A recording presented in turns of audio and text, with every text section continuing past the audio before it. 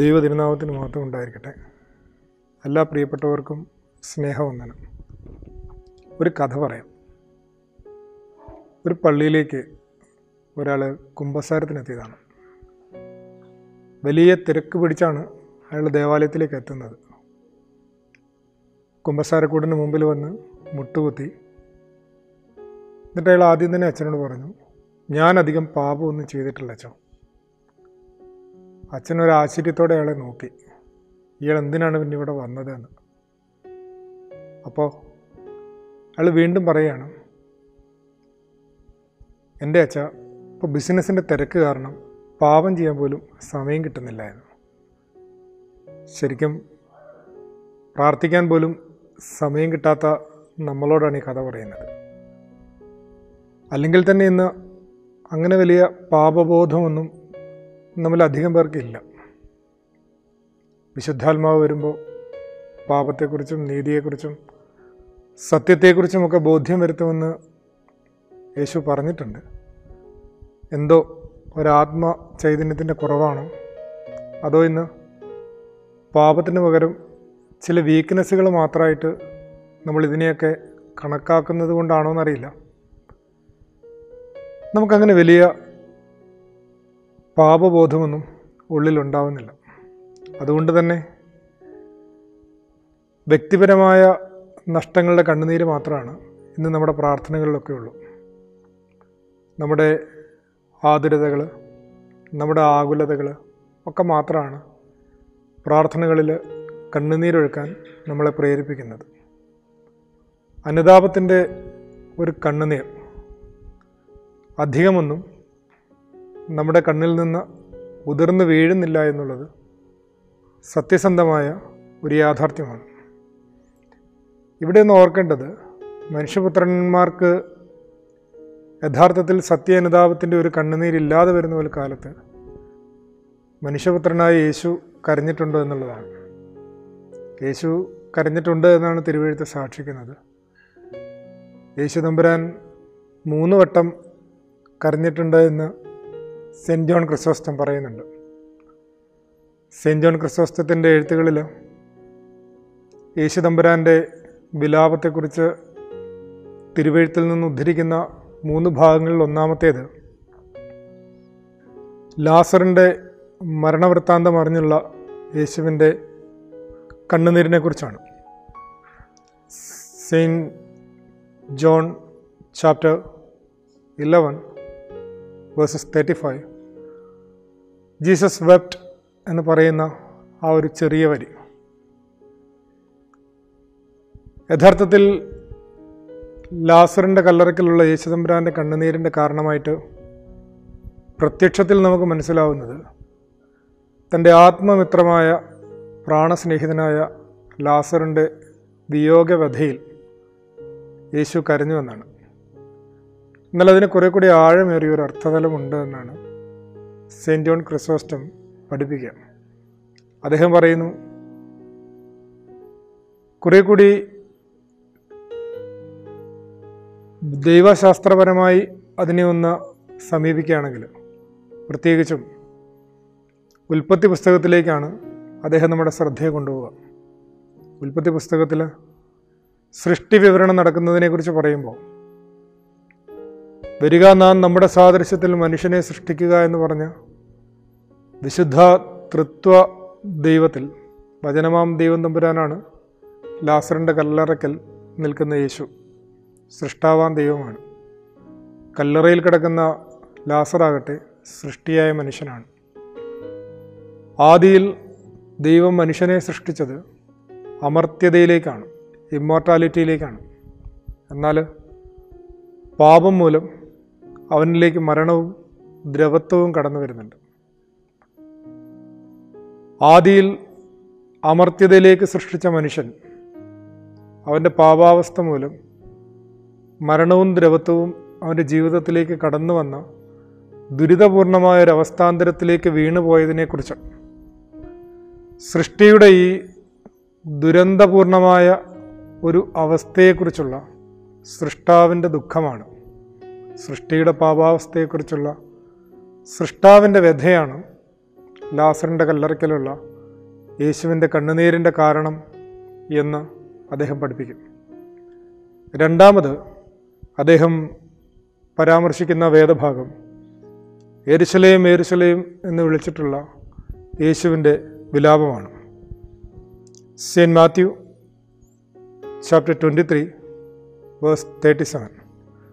O Jerusalem, Jerusalem, the one who kills the prophets and stones those who are sent to her. How often I wanted to gather your children together, as a hen gathers her chicks under her wings, but you were not willing. ഒരു കോഴി തൻ്റെ കുഞ്ഞുങ്ങളെ ചിറകിൻ കീഴിൽ ചേർക്കുന്നത് പോലെ നിങ്ങളെ എന്നോട് ചേർപ്പാൻ എനിക്ക് മനസ്സായിരുന്നല്ലോ എന്നാണ് ജെറുസലേം പട്ടണത്തെ നോക്കി വിലപിക്കുന്നത്. പ്രത്യക്ഷത്തിൽ നമുക്ക് നോക്കിയാൽ അതിനും ഒരു കാരണമുണ്ടാവും. താൻ ഇത്രയധികം നന്മകളൊക്കെ ചെയ്തു കൊടുത്തിട്ടും, കഥകൾ പറഞ്ഞു കൊടുത്ത്, അപ്പം കൊടുത്ത്, സൗഖ്യം കൊടുത്ത്, സമാധാനം പകർന്നൊക്കെ ഗലീലായുടെ തെരുവോരങ്ങളിലൂടെയൊക്കെ നടന്നിട്ടും ആ പട്ടണക്കാരൊന്നും തന്നെ തിരിച്ചറിയുന്നില്ലല്ലോ. ദൈവപുത്രനായ തന്നെ പൂർണ്ണമായി ഗ്രഹിക്കാൻ അവർക്ക് പറ്റുന്നില്ലല്ലോ എന്നുള്ള, തിന്മ മാത്രമാണല്ലോ അവരെനിക്ക് പകരം തരുന്നത് എന്നുള്ള ഒരു സാധാരണ മനുഷ്യൻ്റെ വിലാപം പോലെ നമുക്കതിനെ ആദ്യം വായിക്കാം. എന്നാൽ സെയിൻറ്റ് ജോൺ ക്രിസോസ്റ്റം പറയുന്നു, അതങ്ങനെയല്ല. കുറേ കൂടി ഗൗരവതരമായ ഒരർത്ഥതലം അതിനുണ്ട്. എന്താണെന്ന് വെച്ചാൽ, രക്ഷകൻ്റെ സന്ദർശനകാലം അറിയാതെ പോയ ദൈവജനത്തെക്കുറിച്ച് ഉള്ള ഒരു വിലാപമായിട്ടാണ് ഇതിനെ ഗണിക്കേണ്ടത്. തങ്ങളുടെ പാപം മൂലം തങ്ങളെ രക്ഷിക്കുവാൻ വന്ന ദൈവ സാന്നിധ്യം പോലും തിരിച്ചറിയാനാവാത്ത വിധം മലിനമായി തീർന്ന അവരുടെ ഹൃദയത്തെയും ഹൃദയവിചാരങ്ങളെയും ഒക്കെയാണ് ഈ വിലാപത്തിലൂടെ ക്രിസ്തു വെളിപ്പെടുത്തുന്നത്. സൃഷ്ടിയുടെ പാപാവസ്ഥയെക്കുറിച്ചുള്ള സൃഷ്ടാവിൻ്റെ വിലാപം തന്നെയായിട്ടാണ് ഇതിനെയും നമുക്ക് മനസ്സിലാവുക. മൂന്നാമത് പരാമർശിക്കപ്പെടുന്ന വേദഭാഗം ഗത്സമന തോട്ടത്തിലെ ക്രിസ്തുവിൻ്റെ പ്രാണവേദനയെക്കുറിച്ചുള്ളതാണ്. Saint Luke chapter 22 verse 44. And being in agony, he prayed more earnestly.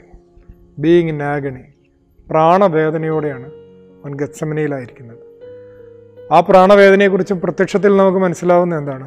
നമ്മൾ നോക്കുമ്പോൾ നമുക്ക് തോന്നുന്നത് ഒരുമിച്ചിരിക്കുന്നവരൊക്കെ തള്ളിപ്പറയും, ഒറ്റിക്കൊടുക്കും, ചിതറിപ്പോകും എന്നൊക്കെയുള്ള ഒരു സാധാരണ മനുഷ്യൻ്റെ വേദന പോലെ നമുക്ക് തോന്നാലോ.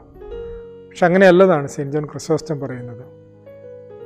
തന്നെ ഇനി വരാനിരിക്കുന്ന മണിക്കൂറുകളിൽ അതിക്രൂരമായ സഹനമരണങ്ങളിലേക്ക് ഏൽപ്പിച്ചു കൊടുക്കാൻ തക്കവിധം പാപം മൂലം ഹൃദയം കഠിനമായി പോയ ദൈവജനത്തിൻ്റെ പാപാവസ്ഥയെക്കുറിച്ചുള്ള സൃഷ്ടാവിൻ്റെ ദുഃഖമാണ്. അതിന് തെളിവ് പറയുന്നുണ്ട്. ക്രിസ്തുവിൻ്റെ കുരിശിലെ മരണമൊഴികളിൽ ആദ്യത്തേത്, പിതാവേ, ഇവർ ചെയ്യുന്നത് എന്തെന്നറിയുകയാൽ ഇവരോട് ക്ഷമിക്കണമേ. അവൻ്റെ ഉള്ളു മുഴുവൻ അവരെക്കുറിച്ചുള്ള വേദനയാണ്. സൃഷ്ടികളായ മനുഷ്യരെക്കുറിച്ചുള്ള വേദനയാണ്. അവരുടെ പാപാവസ്ഥയെക്കുറിച്ചുള്ള വേദനയാണ്. പാപമൊഴികെ സകലത്തിലും നമ്മെപ്പോലെ ആയിരിക്കുന്ന മനുഷ്യപുത്രൻ ഈ ഒരു മനുഷ്യവംശത്തിൻ്റെ പാപത്തെക്കുറിച്ച് ഇത്രമേൽ വ്യഥിതനാകുന്നുണ്ടെങ്കിൽ നിസ്സാരന്മാരായ നമ്മളൊക്കെ നമ്മളുടെ അവസ്ഥയെക്കുറിച്ച് എത്രമേൽ പ്രലപിക്കേണ്ടതായിട്ടുണ്ട്. നിർഭാഗ്യവശാൽ നമ്മൾ ആദ്യം പറഞ്ഞതുപോലെ നമുക്കങ്ങനെയൊന്നും പാപബോധമൊന്നും നമ്മുടെ ജീവിതത്തിൽ ഇന്ന് നമ്മെ ഭരിക്കുന്നില്ല. ഫിലോക്കാലിയയിൽ സുന്ദരമായൊരു വരിയുണ്ടല്ലോ, പാപം ചെയ്യാനായിട്ട് നീ ലജ്ജിക്കുന്നില്ല, എന്നാൽ ആ പാപം ഏറ്റുപറയാൻ നീ ലജ്ജിക്കുന്ന എന്തിനാണ്? ശരിക്കും വളരെ ഗൗരവമായിട്ട് നമ്മൾ ചിന്തിക്കേണ്ട ഒരു വിഷയമാണ്. കോപ്റ്റിക് ഓർത്തഡോക്സ് പാത്രിയർക്കീസായിരുന്ന പോപ്പ് ഷെനൂഡ മൂന്നാമൻ ദ ലൈഫ് ഓഫ് റിപ്പൻറ്റൻസ് എന്ന് പറയുന്ന വളരെ ബൃഹത്തായിട്ട് അനുതാപത്തെക്കുറിച്ച് എഴുതിയിട്ടുള്ള അദ്ദേഹത്തിൻ്റെ പുസ്തകത്തിൽ ഒരധ്യായത്തിന് കൊടുത്തിരിക്കുന്ന തലക്കെട്ട് ഒരുപക്ഷെ നമ്മളെ സഹായിച്ചേക്കും ഈ പാപബോധത്തിലേക്കൊക്കെ ഒന്ന് ഉണരാനായിട്ട്. ആ അധ്യായത്തിന് അദ്ദേഹം കൊടുത്തിരിക്കുന്ന ശീർഷകം ഇങ്ങനെയാണ്: 4 incentives for repentance. അനുതാപത്തിന് നമ്മളെ പ്രേരിപ്പിക്കുന്ന 4 ഇൻസെൻറ്റീവുകളെ കുറിച്ചാണ്. എന്താണ് അനുതാപത്തിന് നമ്മളെ പ്രേരിപ്പിക്കുന്ന ഇൻസെൻറ്റീവുകൾ? ഒന്നാമത് അദ്ദേഹം പറയുന്നത് ഇങ്ങനെയാണ്: if you know who you are, you will rise above sin. If you know who you are, you will rise above sin. നീ ആരാണെന്നുള്ള ആത്മബോധം നിനക്കുണ്ടായാൽ നീ പാപത്തിൽ നിന്ന് എഴുന്നേൽക്കും. എന്നിട്ട് തിരുവെഴുത്തിൽ നിന്ന് അക്കമിട്ട് അദ്ദേഹം നമ്മുടെ ഐഡൻറ്റിറ്റികൾ വെളിപ്പെടുത്തുന്നുണ്ട്. തിരുവെഴുത്തിൽ ആദ്യം മുതൽ അന്ത്യം വരെ പറയുന്ന നിരവധി സൂചകങ്ങളെ ഓരോന്നോരോന്നായി അദ്ദേഹം കോർത്തിണക്കി ഒരു മാല പോലെ ആ പുസ്തകത്തിൽ ഇങ്ങനെ ചേർത്ത് വെക്കുന്നുണ്ട്. You are the temple of God, you are the son of God, daughter of God, you are the image of God, the living breath from God. ദൈവത്തിൻ്റെ കൃഷിയാണ്, ദൈവത്തിൻ്റെ ഗ്രഹവിചാരമാണ്. ഇങ്ങനെ എന്തെല്ലാം സംഗതികളാണ് നമ്മളെക്കുറിച്ച് പറയുക.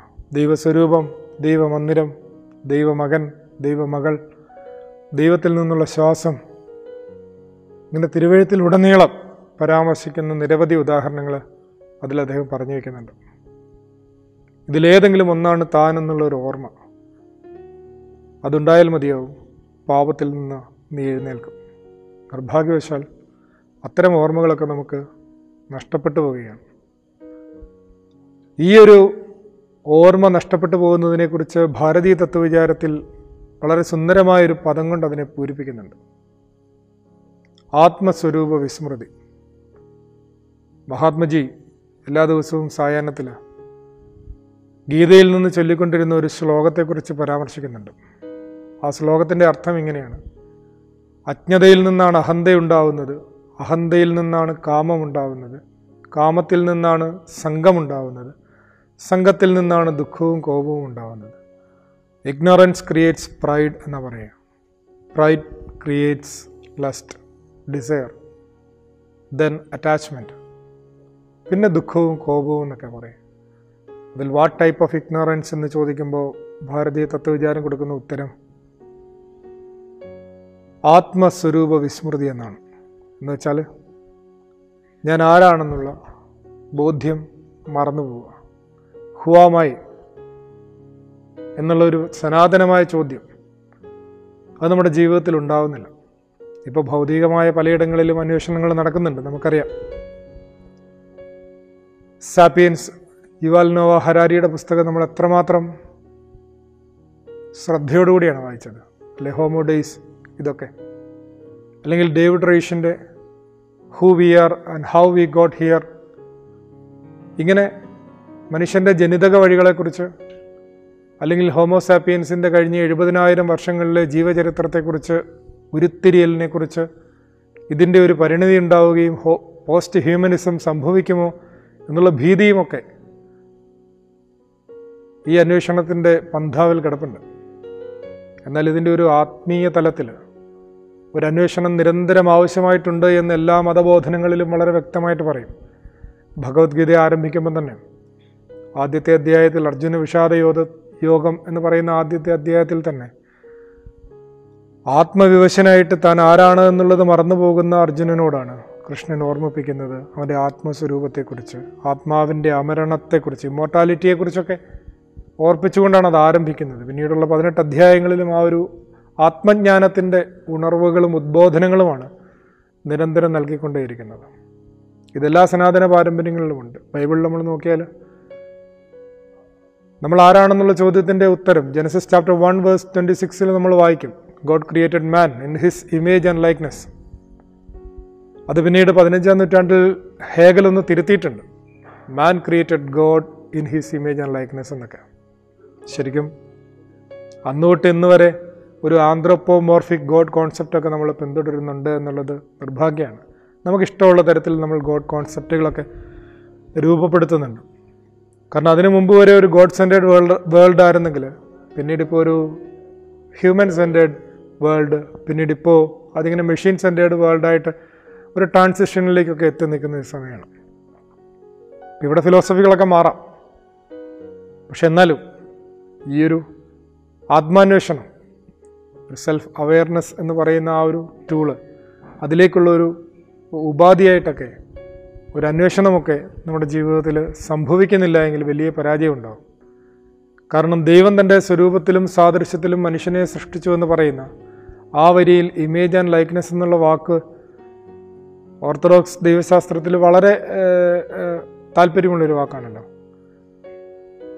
2-ാം നൂറ്റാണ്ടിൽ ദ ഐറേനിയസ് ഓഫ് ലയോൺസ് എന്ന് പറയുന്ന പിതാവ്, ലയോൺസിലെ വിശുദ്ധനായ ഐറേനിയസ്, അദ്ദേഹം സൂചിപ്പിക്കുന്നുണ്ടല്ലോ, spirituality is a growth from image to likeness എന്ന്. ഈ ഒരു സ്വരൂപത്തിൽ നിന്ന് സാദൃശ്യത്തിലേക്കുള്ളൊരു വളർച്ച, അതാണ് യഥാർത്ഥത്തിലുള്ള ആത്മീയ ജീവിതം എന്നുള്ളത് നമ്മൾ വിസ്മരിക്കുന്നത് ഈ ഇമേജ് ഓഫ് ഗോഡ് എന്ന് പറയുന്ന എൻ്റെ ആത്മസ്വരൂപത്തെക്കുറിച്ചുള്ള മറവിയിൽ നിന്നാണ്. ഇമേജ് ഓഫ് ഗോഡിനേക്കാൾ ഇമേജ് ഓഫ് ദ വേൾഡാണ് ഇന്ന് പലപ്പോഴും നമ്മൾ ശ്രദ്ധിക്കുന്നത് മുഴുവൻ. ഇതാണ് യഥാർത്ഥത്തിൽ ഞാൻ ഈ പറയുന്ന ആത്മസ്വരൂപ വിസ്മൃതി. ഇമേജ് ഓഫ് ഗോഡിനേക്കാൾ ഇമേജ് ഓഫ് വേൾഡിന് നമ്മൾ കൊടുക്കുന്ന പ്രാധാന്യം. അങ്ങനെ ഉണ്ടായാൽ പിന്നെ അഹന്തയുണ്ടാവും, ഉള്ളിൽ ദൈവാവബോധമില്ലാതെ വരും, ഞാൻ ആരാണ് എന്നുള്ളതൊക്കെ നമ്മൾ മറന്നുപോകും. അതുകൊണ്ടാണ് ഇവിടെ പോപ്പ് ഷെനോഡ ഓർമ്മിപ്പിക്കുന്നത്, if you know who you are you will rise above sin എന്നുള്ളത്. രണ്ടാമത് അദ്ദേഹം അവിടെ കൊടുത്തിരിക്കുന്ന ഇൻസെൻറ്റീവ് ഇതാണ്, if you know what sin is you will flee from sin. If you know what sin is you will flee from sin. എന്താണ് പാപം? Sin is disobedience, sin is alienation,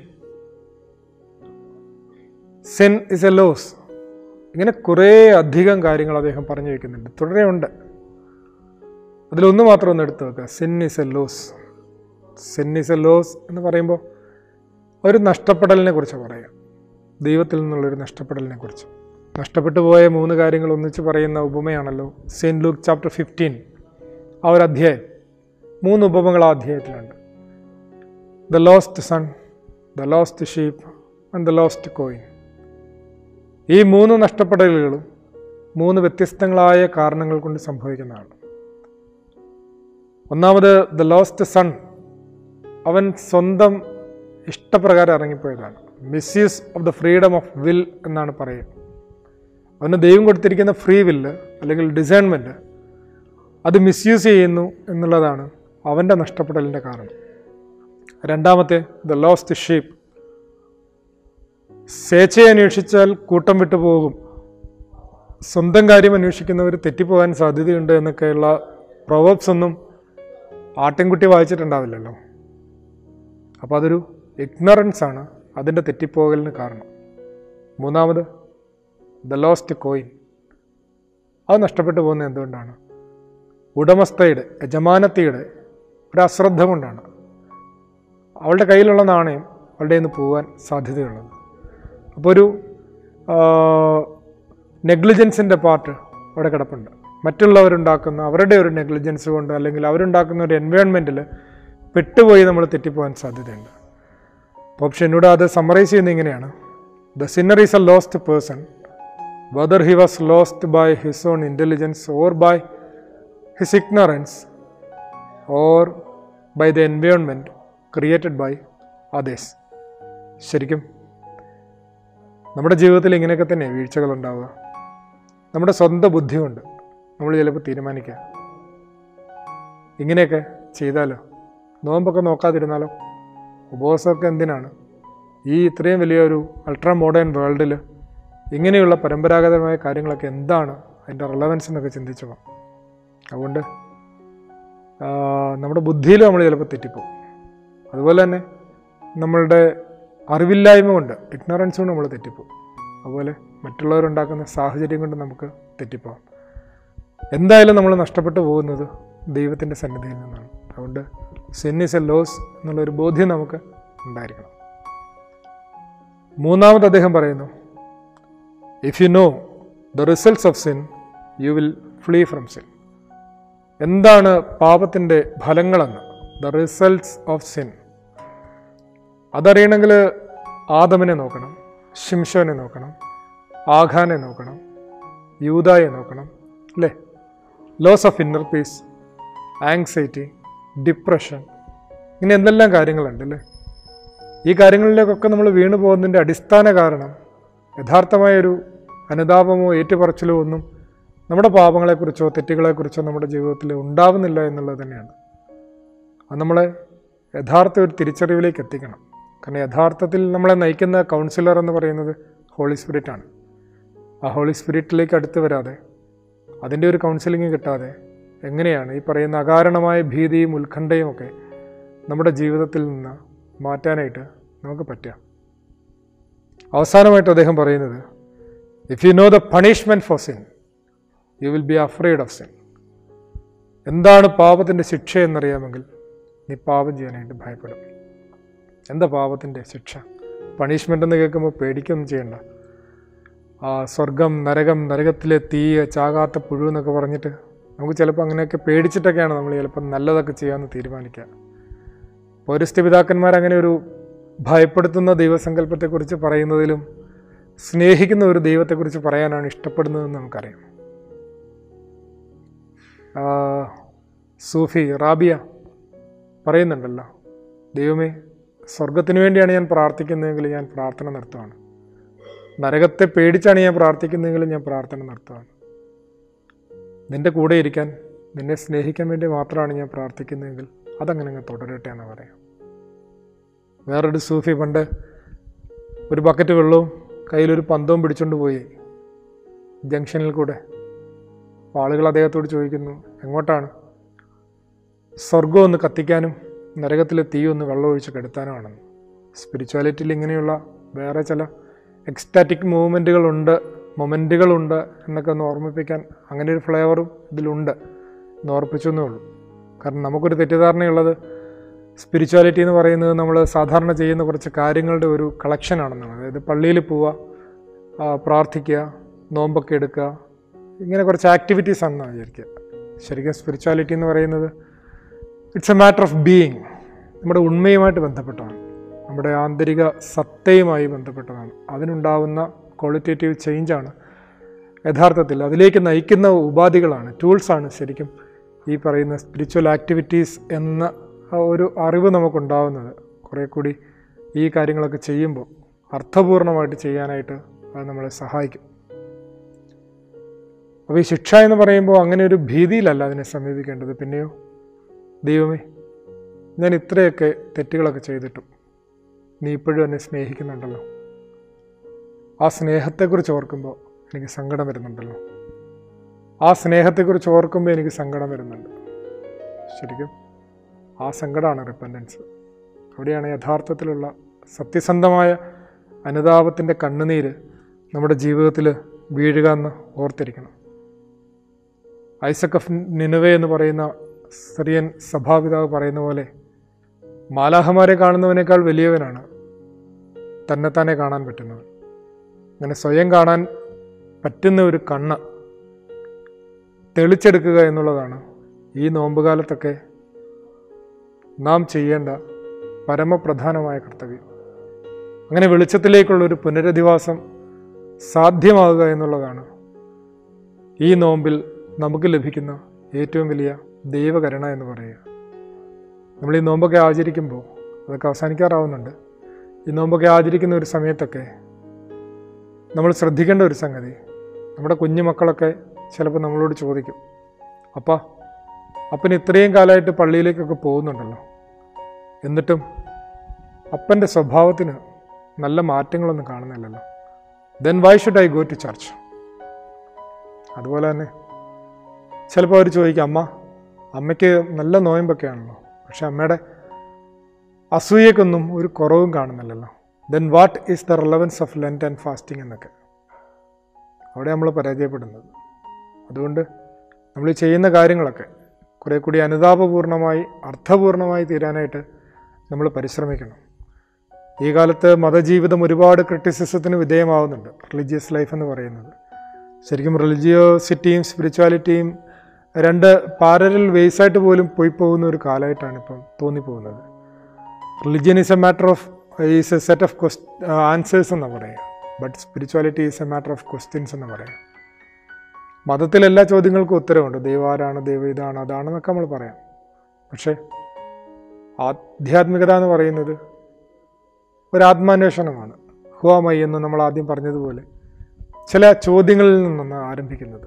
അതുകൊണ്ട് അത്തരത്തിൽ തന്നോട് തന്നെ ചില ചോദ്യങ്ങൾ ഉണ്ടാവാനുള്ള ഒരു സന്ദർഭമായിട്ട് ഈ നോമ്പുകാലമൊക്കെ മാറണം. The ages of spiritual life എന്ന് പറയുന്ന ഒരു ബുക്കുണ്ട്. റഷ്യൻ അൽമായ വേദശാസ്ത്രജ്ഞൻ പോൾ എവ്ദോക്കിമോവിൻ്റേതാണ്. അതിൽ അദ്ദേഹം പറയുന്നുണ്ട്, ഈ കാലത്ത് മതജീവിതം നേരിടുന്ന ഏറ്റവും വലിയ പ്രതിസന്ധികൾ അല്ലെങ്കിൽ വെല്ലുവിളികൾ കമ്മ്യൂണിസമോ എത്തയിസമോ സെക്കുലറിസമോ ഒന്നുമല്ല. പിന്നെയോ ദൈവത്തിൽ വിശ്വസിക്കുന്നുണ്ട് എന്ന് പറയുകയും മത ജീവിതം അനുഷ്ഠിക്കുന്നുണ്ട് എന്ന് പറയുകയും ചെയ്യുന്ന ആളുകളുടെ ദൈവകൽപ്പനകളെ അനുസരിക്കായ്മയാണ്. അവരുടെ കപട മതജീവിതമാണ് യഥാർത്ഥത്തിൽ ഈ കാലഘട്ടത്തിൽ ആത്മീയ ജീവിതം നയിക്കുന്നു എന്ന് പറയുന്ന ആളുകൾ വിമർശിക്കപ്പെടുന്നതിൻ്റെ അടിസ്ഥാനപരമായ കാരണമായിരിക്കുന്നതെന്ന് പറയുന്നു. അതുകൊണ്ട് നമ്മുടെ പ്രാർത്ഥനകളൊക്കെ അത് കൃത്യമായ രീതിയിൽ പൂർത്തീകരിക്കാനായിട്ട് നമുക്ക് സാധിക്കണം. ഞാൻ അവസാനിപ്പിക്കുകയാണ്. ദ മൗണ്ടൻ ഓഫ് സൈലൻസ് എന്ന് പറയുന്ന ഒരു ബുക്കിലെ ഒരു കഥാസന്ദർഭം. സാധാരണ ഈ നോമ്പ്, പ്രാർത്ഥന, ഉപവാസം എന്നൊക്കെ നമ്മുടെ സഭാ പാരമ്പര്യത്തിലൊക്കെ ആവർത്തിച്ച് പറയുമ്പോൾ നമുക്ക് മുഷിച്ചിൽ തോന്നും. കാരണം വളരെ ദീർഘമായ പ്രാർത്ഥനകളൊക്കെ ഉള്ളൊരു പാരമ്പര്യമാണ് നമ്മുടേത്. അപ്പോൾ ഈ വളരെ ഫാസ്റ്റായിട്ട് പോകുന്ന ഈ കാലത്ത് ഇത്രയും ദീർഘമായ പ്രാർത്ഥനകൾക്ക് വേണ്ടിയൊക്കെ സമയം ചെലവഴിക്കുക എന്ന് പറയുന്നത് തന്നെ ഒരു മൗഢ്യമായിട്ടൊക്കെ പലപ്പോഴും നമുക്ക് തോന്നാം. എന്നാൽ ആ നോവലിലെ കഥാസന്ദർഭം അത് നമ്മുടെ പൗരസ്ത്യ ദൈവശാസ്ത്രത്തിനെ വളരെ കഥാരൂപത്തിൽ പരാമർശിക്കുന്ന ഒരു നോവലാണ്. അതിലിങ്ങനെ പറയുന്നു, ഫാദർ മാക്സിമസ് എന്ന് പറയുന്ന ചെറുപ്പക്കാരനാണ് അതിലെ പ്രധാന കഥാപാത്രം. നോവലിസ്റ്റ് ഒരു സന്ദർശകനായിട്ട് അദ്ദേഹത്തിൻ്റെ ആശ്രമത്തിൽ ചെല്ലുവാണ്. അവിടെ ചെന്നിട്ട് സന്ദർശകൻ ചോദിക്കുകയാണ്, നിങ്ങളുടെ ഈ പ്രാർത്ഥനകൾക്ക് ഒരുപാട് ലെങ്തി ആണല്ലോ, അത് ശരിക്കും ബോറിംഗ് അല്ലേ ഇത്രയും ലെങ്തി ആയിട്ടുള്ള പ്രാർത്ഥനകളൊക്കെ? അപ്പോൾ ഫാദർ മാക്സിമസ് കൊടുക്കുന്ന മറുപടി ഇങ്ങനെയാണ്, it takes time to bake the bread. It takes time to bake the bread. റൊട്ടി പാകമാകാൻ അതിനാവശ്യമായിട്ടുള്ളൊരു സമയം വേണം. അല്ലെങ്കിൽ പാതി വെന്തു പോവും, അപക്വമായി പോവും, ഇമ്മച്ചുവറായി പോവും.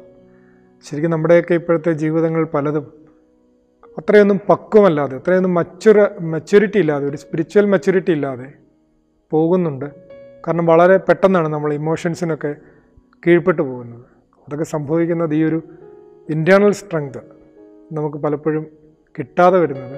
നമ്മൾ ചെയ്യേണ്ട കാര്യങ്ങൾ, അത് ബേക്ക് ചെയ്യേണ്ട സമയം നമ്മളെ തന്നെ ഒന്ന് ബേക്ക് ചെയ്ത് കൊടുക്കാൻ ആ ഫർണസിലേക്ക്, ഈ ലിറ്ററജിക്കൽ ലൈഫ് എന്ന് പറയുന്ന ആ ഫർണസിലേക്ക് നമ്മളെ തന്നെ ഒന്ന് വിട്ടുകൊടുക്കാൻ നമുക്ക് പലപ്പോഴും സമയം കിട്ടാതെ വരുന്നത് കൊണ്ടുകൂടിയാണ് ഓർത്തിരിക്കുക. അതുകൊണ്ട് ഈ കാലത്ത്, പ്രത്യേകിച്ച് ഈ നോമ്പ് കാലത്ത്, നമ്മളെ തന്നെ കുറേ കൂടി ഗുണപരമായിട്ട് പരുവപ്പെടുത്തിയെടുക്കാനായിട്ട്, കുറച്ചും കൂടെ ഇൻറ്റേർണൽ സ്ട്രെങ്ത് ഉള്ളവരായിട്ട്, നമ്മുടെ ഇന്നർ ബീയിങ്ങിനെ കുറച്ചും കൂടെ ഒന്ന് സ്ട്രെങ്തൻ ചെയ്യാനായിട്ട് ഈ സമയം നമ്മളെ സഹായിക്കട്ടെ എന്ന് പ്രത്യേകമായിട്ട് പ്രാർത്ഥിക്കുന്നു. നമ്മുടെ തിരുവചന പഠനങ്ങളാണെങ്കിലും പ്രാർത്ഥനകളാണെങ്കിലും നോമ്പുകളാണെങ്കിലും ഒക്കെ അതിലേക്ക് നമ്മളെ കുറേ കൂടി ഉണർത്തട്ടെ, നമ്മുടെ ബോധത്തെ കുറേ കൂടി വെളിച്ചമുള്ളതാക്കട്ടെ എന്ന് പ്രാർത്ഥനയോടുകൂടി നിർത്തുന്നു. എല്ലാവർക്കും നന്ദി.